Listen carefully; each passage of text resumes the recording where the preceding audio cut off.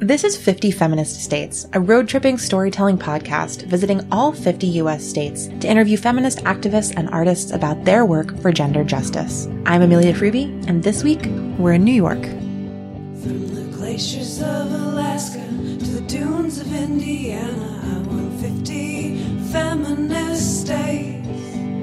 From the waves of New Hampshire to skies of Montana, I want 50 feminist states. And when you hear the call, you know so well, sisters, speak out, I know I will.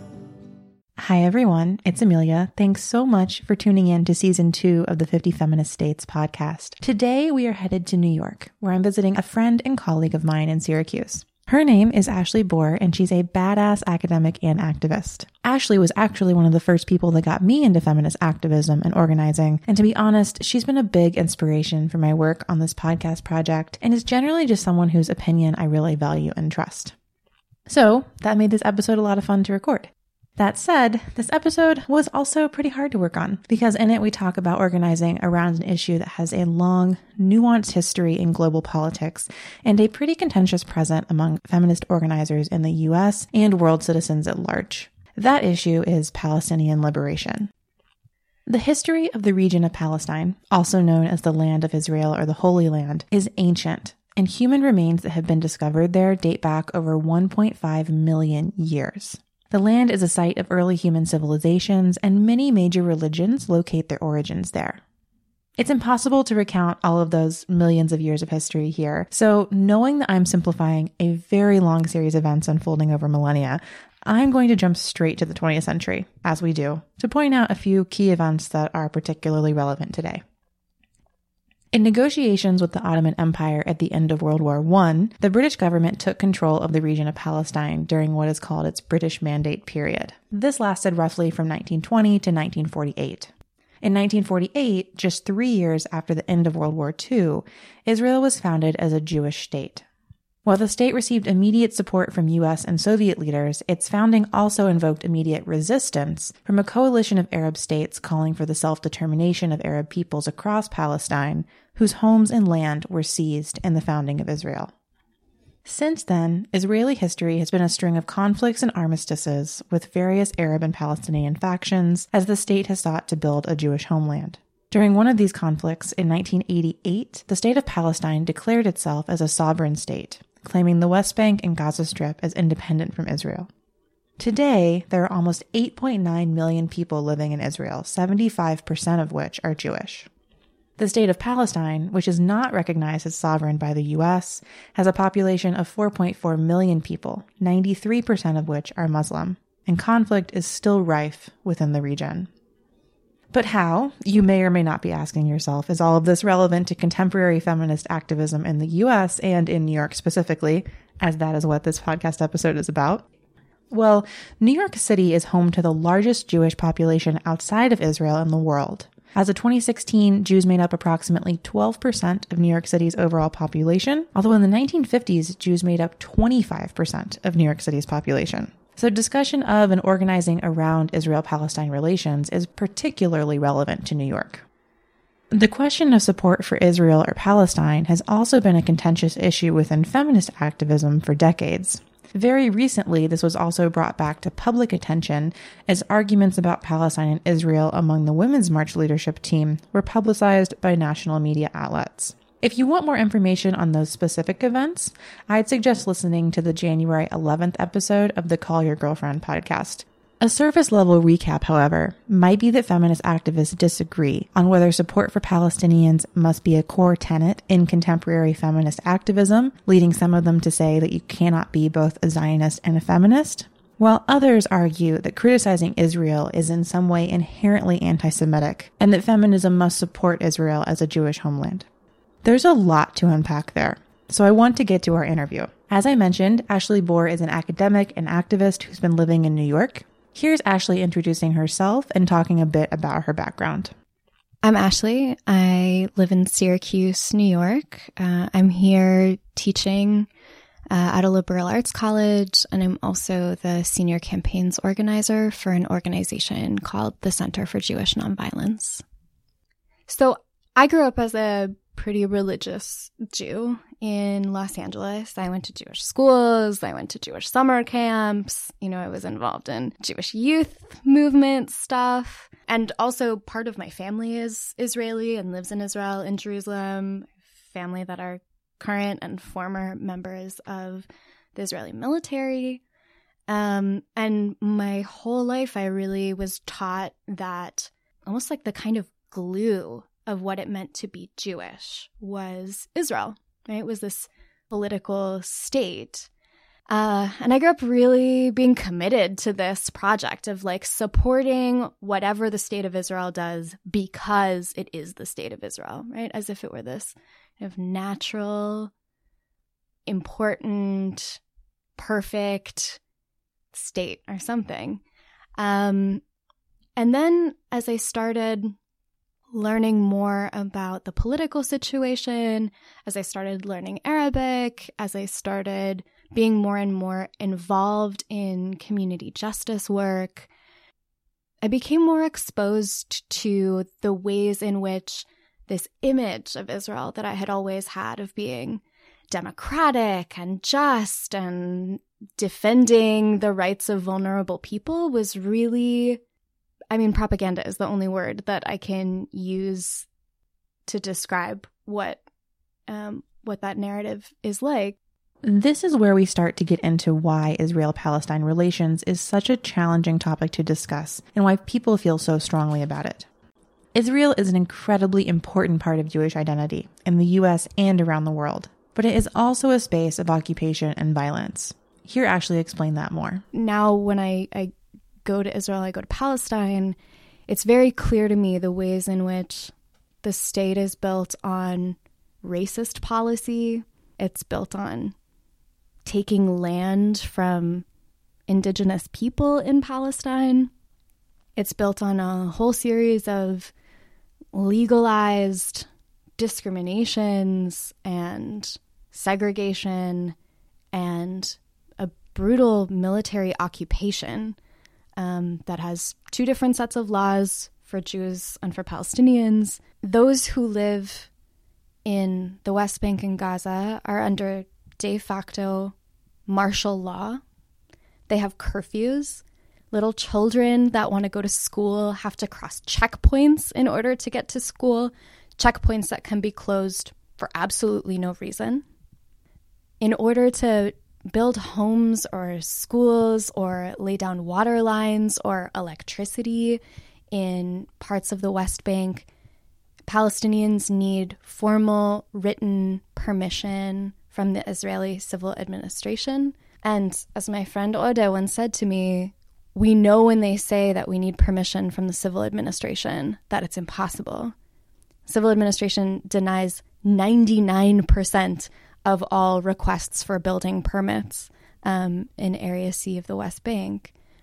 There's a segregated road system, right? There are roads you can only drive on if you're Jewish. There are streets inside the city of Hebron where you cannot walk on a side of the street if you're Palestinian. They're just like such deep levels of segregation that, there's a reason why people use the term apartheid to talk about what is happening in Israel and Palestine at this point in time. You have a situation where people need state-sanctioned permits in order to go visit their family members or to go pray at the mosque in Jerusalem, right? Like, these are the kinds of things that I look at them and say, there is no way that this is about equality, justice, or democracy. It's impossible. And really what I see Israel doing, and it has been doing since its foundation in 1948, is exactly the opposite of all of the things that I consider to be Jewish values and Jewish commitments.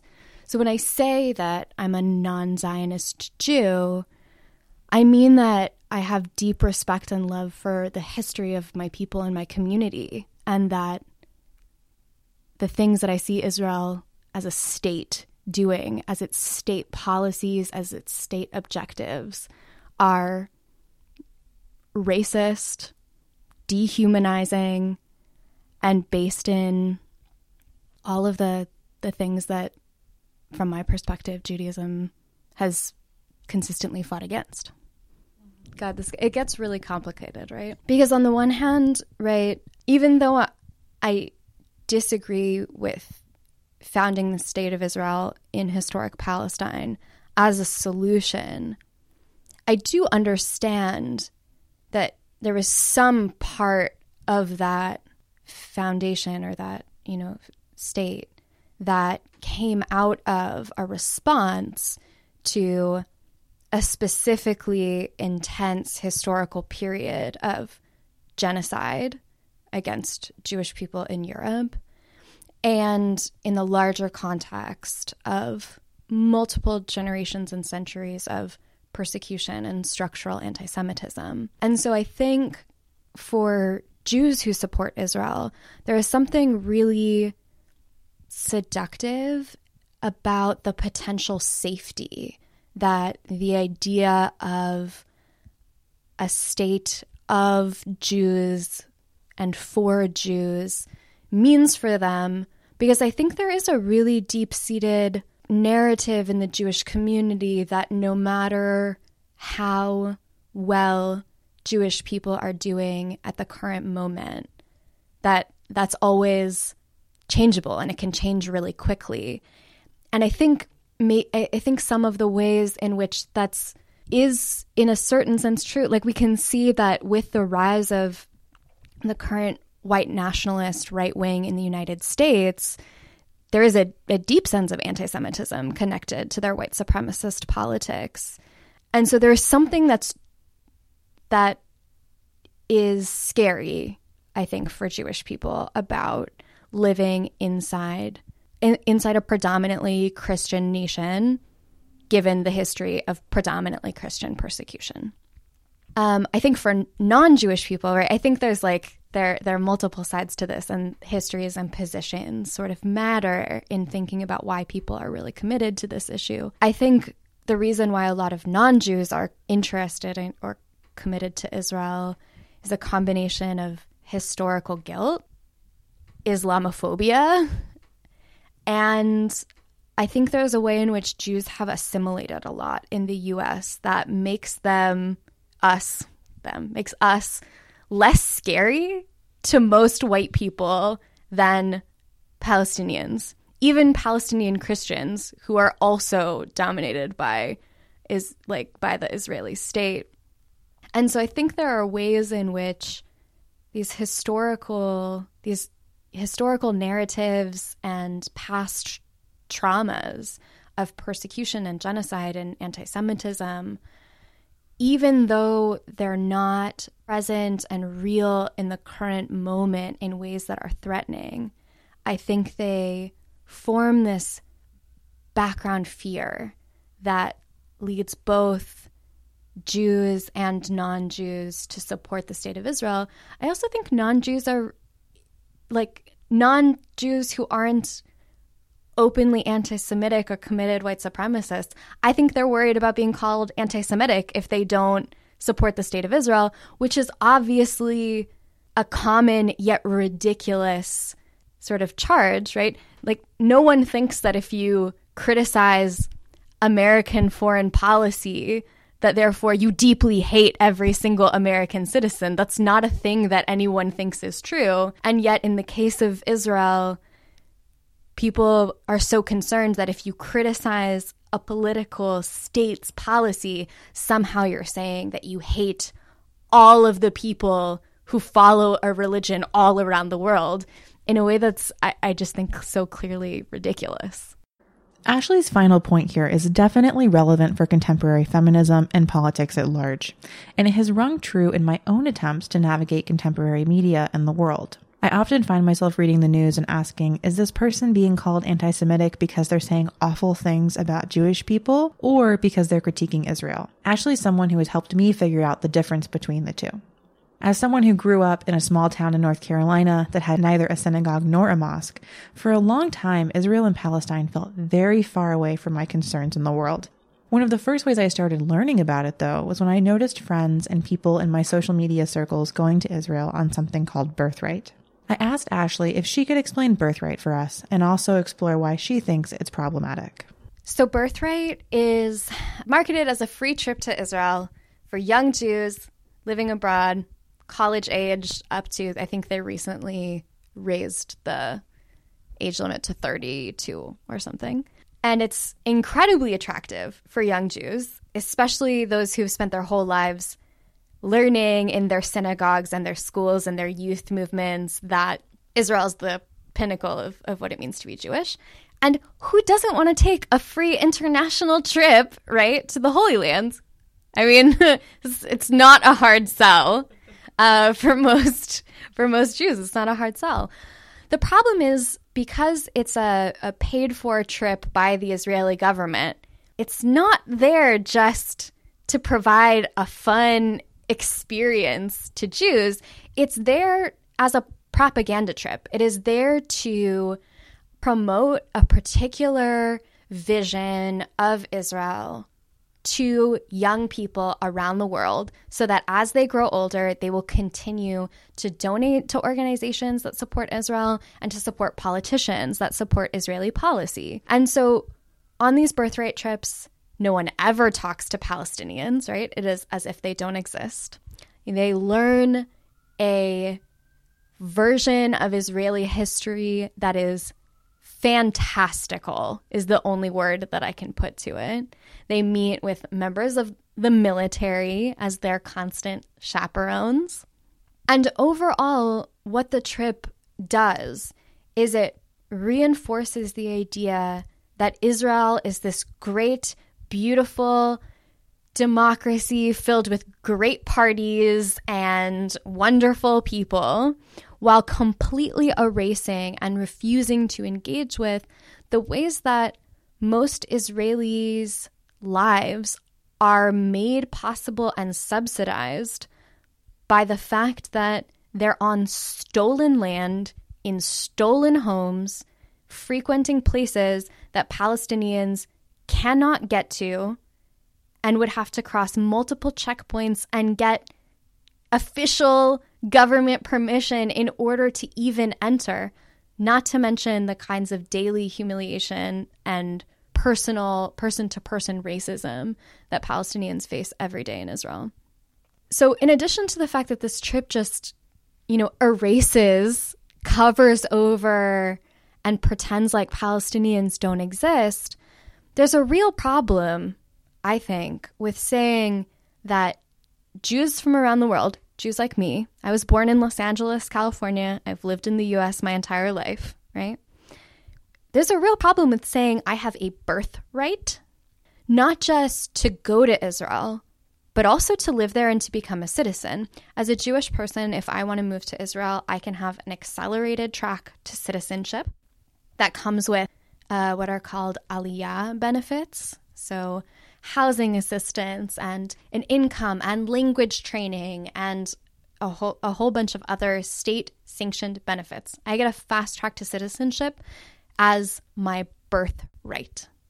On the other hand, Palestinians who may have been born in Palestine or whose parents may have been born in Palestine, whose family, whose friends still live in Palestine, people who have their actual roots in that land are barred from returning, and many of them are not allowed to even visit.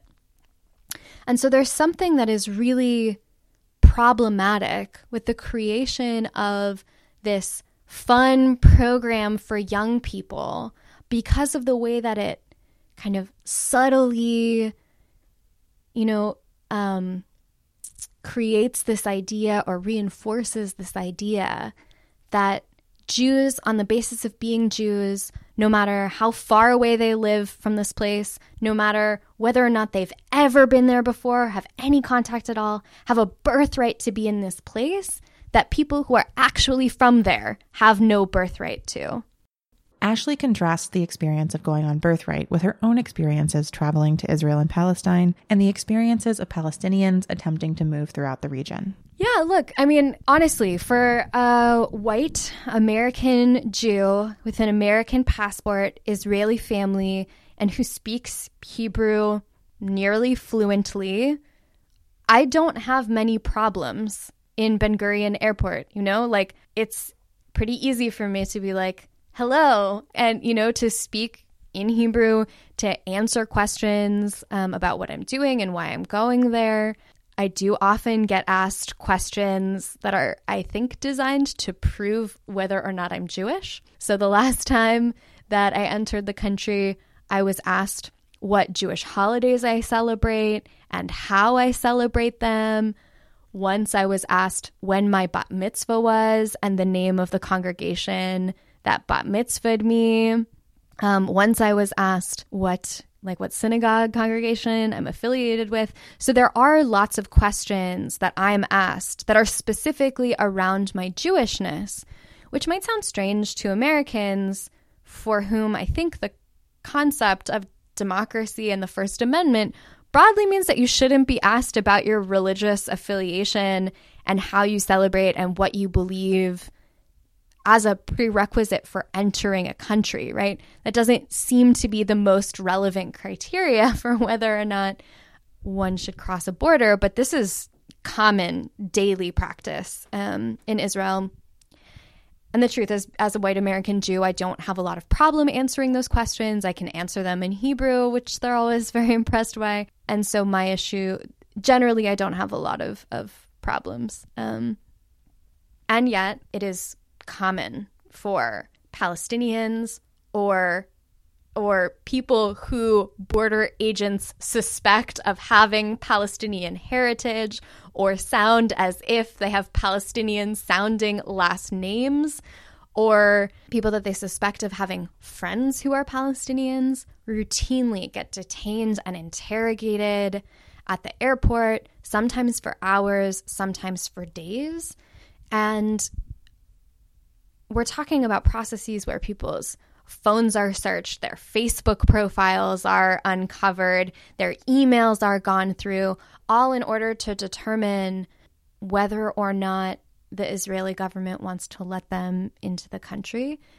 And while it is certainly true that over the past several years, more and more Jewish activists who support Palestinians have been detained and denied entry, it is absolutely true that the vast majority of people who are subjected to intense interrogation, humiliating searches, including strip searches, are nearly almost always Palestinian, Palestinian American, Arab, or Muslim.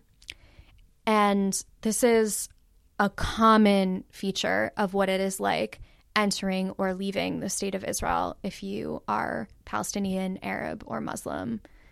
And it's one of the ways in which it is the clearest and most obvious place that racial profiling is not just allowed, but is actual state policy about who can come into the state and who can't, right? It's explicit racial profiling that's used all the time.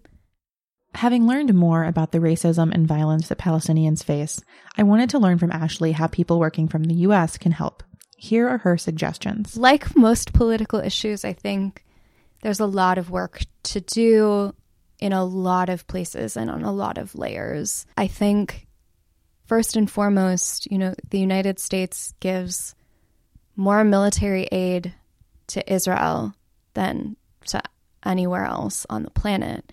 And that military aid to Israel goes directly into policing, harassing, arresting, and incarcerating Palestinian people. And so one of the big hurdles, at least for those of us that are located in the U.S., is to, I think, stop the military aid to Israel, right? And that's something that I think people that are living in lots of places can work on.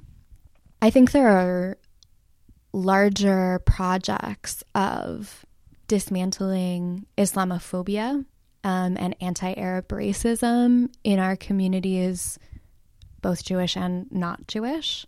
And I think there are significant strides toward undoing racism that are specifically related to Muslim and Arab Americans that often gets left out of the conversation on race, which I think is overly or is often figured in black-white binary terms. And so I think, one of the deep structural changes that would have to happen, I think, in order for the U.S. at least to change its position in blind support for Israeli policy is dismantling Islamophobia and anti-Arab racism. I think there's also a lot of work to do inside religious communities about the reasons why they support Israel. So there's a lot of work to be done inside the Jewish community about decoupling or dissociating Jewishness from this authoritarian, anti-democratic state. I think there's also some work to be done in Christian evangelical communities who, by the way, are huge supporters of Zionism and financial donors to a variety of institutions that hold up the occupation. And so there's some reckoning to do inside Christian communities as well about how and why they've been so, in their ideas and in their actions and in their money and in the way they vote, committed to supporting Israeli state policies which are racist. And then the kind of work that the Center for Jewish Nonviolence does, and the piece that I'm the most involved with on a day-to-day basis is, we bring Jewish activists from around the world to go to Palestine and to build direct relationships with Palestinian communities and to work with them on community projects and on direct action against the occupation, because there's immense power in solidarity on this issue and on all issues. And so also joining organizations or joining protests in solidarity with the people of Palestine, those are all important sort of pieces of this issue. I also happen to be a supporter of the boycotts, divestment, and sanctions movement, which calls for boycotts of products that are produced in Israeli settlements, divesting from companies that profit off of the occupation, and international sanctions against the state of Israel for the variety of ways in which it's breaking international law and human rights conventions. And so one of the just kind of basic, easy things that people can do is look up a list of companies that profit off of the occupation, and there are a very long list of them, and to refuse to support those companies and to ask their community organizations and their grocery stores and their workplaces not to buy printers from Hewlett-Packard or to stock Sabra hummus or any of the other, organizations and businesses that profit off of the occupation. So there are, sort of small level boycott campaigns that can also be incredibly helpful in legitimizing the Palestinian people's struggle and movement for self-determination in their own land. And how does all of this tie back into our focus on feminist activism specifically? So I think the first thing that's important when we're talking about feminism and queer inclusivity in relationship to the issue of Israel and Palestine is to really reckon with what it means that the occupation does not say, oh, well, if you're a woman or if you're a queer Palestinian, then you can walk on this segregated road, or you can go to school without crossing a checkpoint, or, oh, Israeli soldiers won't enter your home in the middle of the night and upturn all your belongings and scare your children. Like, the fact is that queer and women Palestinians are subject to the same kinds of intense harassment, discrimination, and racism as non-queer and non-women Palestinians, right? And there's something, I think, really essential if we're thinking about what it means to do feminism and to do queer politics. That means that we have to show up for each other in ways that aren't only reducible to our gender or our sexual orientation, but it's about showing up for each other in order to build a world in which we're free and powerful and can build community. And there is nothing about racism and discrimination and segregation and harassment that fits with at least what I mean when I say feminism and queer liberation. The other thing to note is that while Israel loves to portray itself as this gender progressive state that, has a kind of queer Mecca in Tel Aviv, the way that Israel enforces the occupation is deeply gendered and is deeply queer phobic. So one of the tactics that the Israeli government, that the Israeli military uses is that it will infiltrate Palestinian queer spaces and then threaten Palestinian queer people with outing them to their communities unless they become informants to the Israeli military. And there is nothing that strikes me as being feminist or queer positive about cornering people and giving them an ultimatum based on their non-consensual outing. That is the exact opposite of queer and feminist politics. There are also, Israeli politicians who frequently make statements and use images that are degrading to Palestinian women, that are openly misogynistic and sexist toward Palestinian women. There's an intense debate and discussion in Israeli society that talks about Palestinian population growth in ways that deny or degrade the ability of Palestinian families to have reproductive control over their own communities. Again, none of that sounds feminist to me. Like, I think Palestinian women, like I think all women and all people, should have control over their own reproductive capacities and not have the number of children that they decide to bring into this world subjected to political debate and critique. That, again, doesn't sound as, a pro-choice feminist. That doesn't sound like choice and freedom to me. But I also think there's something really important that I've learned from the reproductive justice community about how reproductive justice and race are intertwined, which is that reproductive justice is not only about the ability to make a decision to end a pregnancy or to carry a pregnancy to term, but it's about the ability to have power in your life to bring up a child in conditions that you want and that you desire. And what the Israeli occupation does is it makes that impossible for Palestinian women, for Palestinian families, for Palestinian queer people to build lives and build families and raise children and form communities under conditions of their own choosing, right? Under conditions that are consistent with their hopes and dreams and goals. These things just don't go together. And so for me, it's deeply important as a feminist and as a queer person to support the Palestinian movements for liberation precisely because I think that's what's demanded by being a feminist and by being a queer person who is in solidarity with other queer people. Solidarity with everyone seeking liberation from racist, sexist, classist, and otherwise oppressive structures is a sweeping goal that has really come to characterize my feminist politics as I travel to do this work. I hope that you're learning as much as I am about the U.S. and the world through these episodes. Thanks so much for tuning back in to the 50 Feminist States podcast. I'll see you on the road.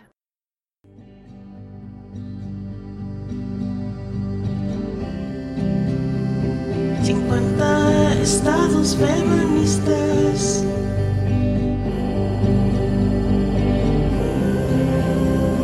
50 estados feministas. 50 feminist states.